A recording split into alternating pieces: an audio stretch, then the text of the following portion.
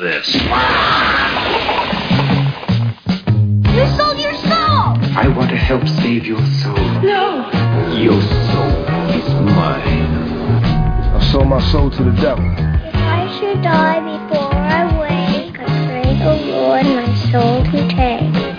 Souls of the children, give me strength. We'll tear your soul apart. Hello, ladies, gentlemen, and everything in between. We are back once more for Sell Your Soul. I'm Nathan. I'm Brad. And we are here to sell you on a couple of great soul tunes. And I believe it's my turn to go first. Sell your soul to me. So I'm going to sell you my soul, my friend. Okay. After I do that, Right. as I'm sure most of our listeners have ascertained by now, I'm a Halloween enthusiast. Yes. I'm a big fan of the holiday. I actually make mixtapes. I am still one of the few people who will make a mixed CD and make sure it fits under 80 minutes and make sure it has a weird flow to it. And like the art of the mixtape / mixed CD is a lost art. It is. It's 100% lost art. Yeah. I'm with you 100%. And that's it. So every year I make Halloween mixes. And they lean heavily on horror punk. They lean heavily on heavy metal. Mm-hmm. And I've always wanted to add a lot of soul to those. Because I don't want everything to be one genre. I hate mixtapes are one genre. And you'll find a lot of novelty tunes like Batman, Wolfman, Frankenstein, or Dracula, or like He's a Vampire, that kind of thing. Yeah. You don't find a lot in that smooth 70s soul style that you can add to a Halloween mixtape. But there's one song that I put on mine that has that nice, smooth, and I'm going to say this band had one of the more silky smooth sounds in the soul as far as any of the vocal groups. Like the way they worked together, it was one of the more just slicker than cum on a gold tooth. Yeah, wow. Okay. Song by a band called Blue Magic. Oh, yeah. Ooh. I think you'll agree with me. There are hits like Sideshow and Just Don't Want to Be Lonely. Show begin. They were one of the more silky, smooth bands where they all just blended together Seamlessly. Perfectly. Yep. Are you familiar with their third album? 13 Blue Magic Street. Nope. Didn't even know they got past On the cover of this album is an illustration of a haunted house that belongs in a classic Beasel Halloween cutout on someone's door. If you look on the back, you've got Blue Magic posing in the graveyard. You don't see that kind of imagery in soul music a lot. Nope. And that kind of imagery, like I said, being a Halloween fan, I'm like, man. If you go spooky with it, I'm cool with that. Yeah. And on that album, they have a song called Born on Halloween. Scorpio, so true. Never thought that you would hurt me. Hurt me. With your witch's brew, built me up, then you desert me. Hurt me. Fascinated me. Sure, all I could see was nothing but you. Each night I see you in my dreams. You keep promises. We were born on Halloween, the queen of witchcraft, witchcraft. You were born on Halloween, the queen of witchcraft, witchcraft. From the look on your face, I'm going to assume you're not familiar with this one. I have never heard this song, and I'm just thinking about Blue Magic singing. I'm like, dude, I'm talking about Blue Magic. This is a band that was not only known for their absolute smoothness, but known for their choreography on stage. Yeah, like being that's completely in tune. Please tell me they're in costume in the music video. And the whole song is up. There's no music video. This was 1975. The most you're going to get, is like a Soul Train or a Midnight Special. Yeah. Not with this song, because this is not a huge hit. And it's very much like it starts off with a werewolf howl.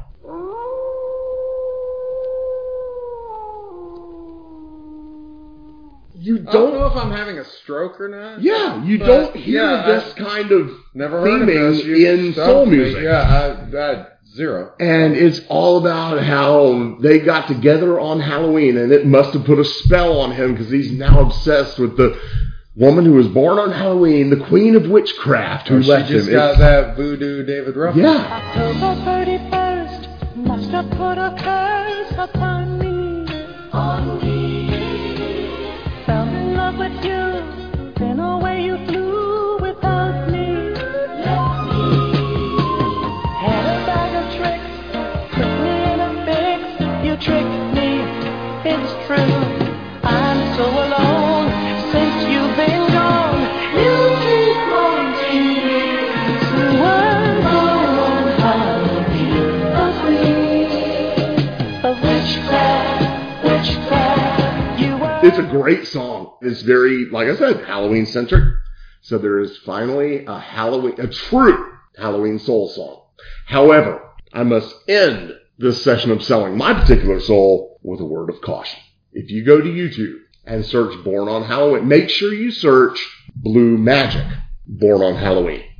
Because if you just search Born on Halloween, there is a Vanilla Ice featuring ICP song called Born on Halloween, and you do not want this to happen to you. So search the band name with the song title, and you will hear the amazing Born on Halloween by Blue Magic. Now, Brad, sell me your soul. Jesus, hold on. I need a moment to. Wow, that. You hit me with. Process for a second. You hit me with two songs that go by the same title that I have not heard, and one artist I respect immensely, and the other I just wish. Blue Magic, I wish I could burn the other two at the stake. Dude, imagine Blue Harvest featuring ICP. You mean Blue Magic? That's what I said. You said Blue Harvest. Did I say Blue Harvest? You said Blue Harvest. I was thinking Star Wars, apparently. All right. It's a blue harvest. Imagine Blue Magic featuring ICP. On the moons of Tatooine. We shall go. Blue Mill, man. Yeah. Where'd we stop talking that I need to fill in? I don't know. Just go. Okay, I'll sell you mine. And selling my soul to you, you pushed like Halloween and the world of soul. On this one, Nathan, you're going to need to go for your guns. Because we're going the Isley Brothers. Oh, we discussed this. Mm-hmm. I'm shocked. We are now on episode 11, 12, something like that. I believe it's 12. And we haven't mentioned the Isley Brothers yet. We're both huge Isley Brothers fans. Oh, yeah. So it shocks me that it's just now coming up. That being said, I'm very curious to hear which Isley Brothers song you chose. Oh, well, with this album, you could go a lot of different ways. But, Nathan, I think I'm going to get on a boat, take a voyage. Where am I taking that voyage to? Taking that voyage to Atlanta. So Isley Brothers off, go for your guns, voyage to Atlanta.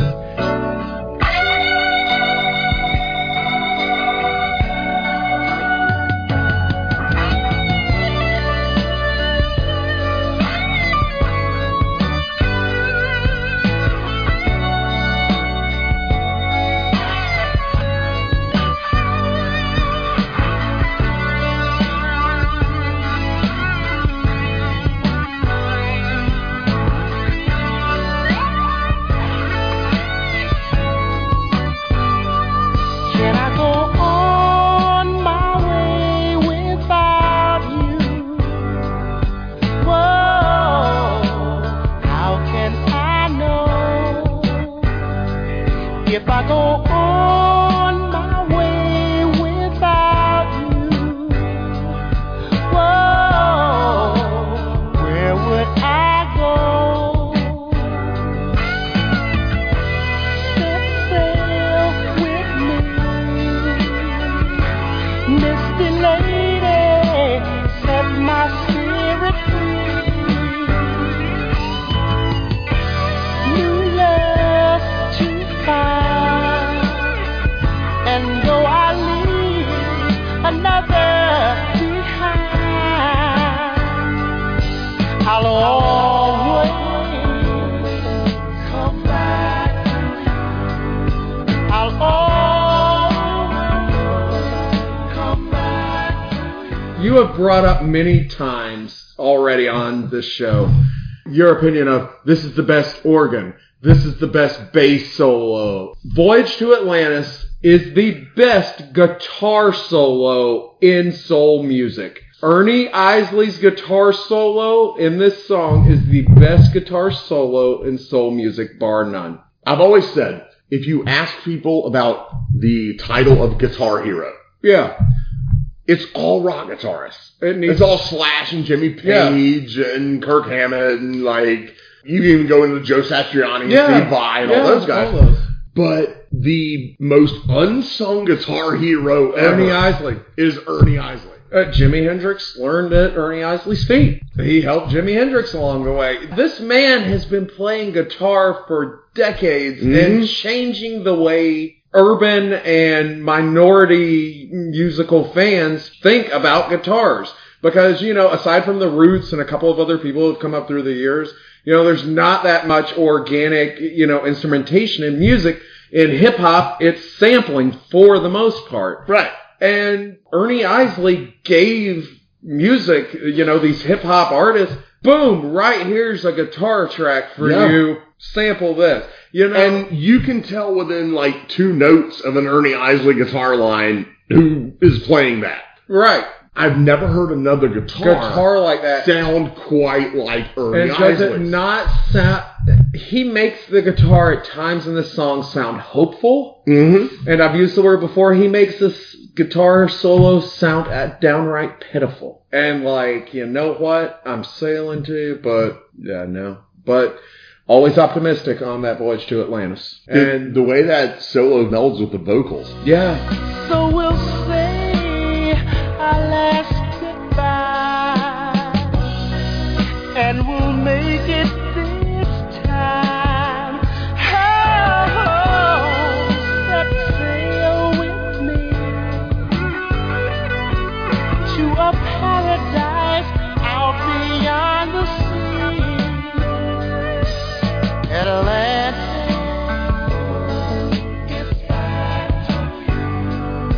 I'll come back. Atlantis. Ja Rule sampled this song, I remember, for his first album, because he had Ron Isley do the vocals. He was a guest vocalist on the album, and it was the same groove, same everything, but that took it to a new thing, and that's where it's weird. And then Ja Rule made a career out of being a guest vocalist. Right. But the hip-hop community was so big, and I think you and I have discussed Mr. Big, no less. Yes. Da-doom-doom. In Ron Isley's rebirth. Not so much the Isley brothers. They chose to focus on Ron to bring it up and bring it in, and now Ernie's incorporated, you know, and in videos. But the whole R. Kelly thing kind of just... R. Kelly's always going to be tied to Ron Isley.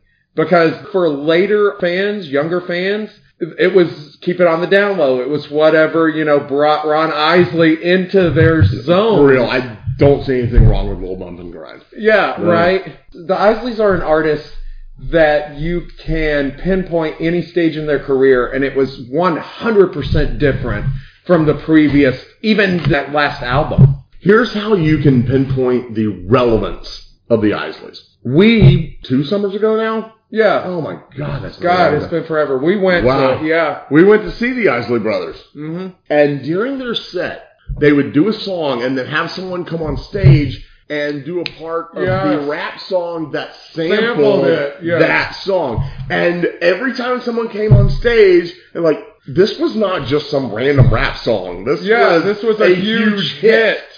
And it sampled the Isleys. So every time they did that, you were reminded not only of what a great band they were, but of their relevance. Yes, and that's kept them on the road. The Isleys, they're an evergreen. Long after you and I are gone and our children are gone, when our children are listening to music, they will still be listening to music either sung by Ron Isley or someone playing guitar who learned by going through Ernie. You know who never cited Ernie Isley as an influence, but I would guess may have been the person who most played like him? Gary Clark Jr.? Prince. Huh.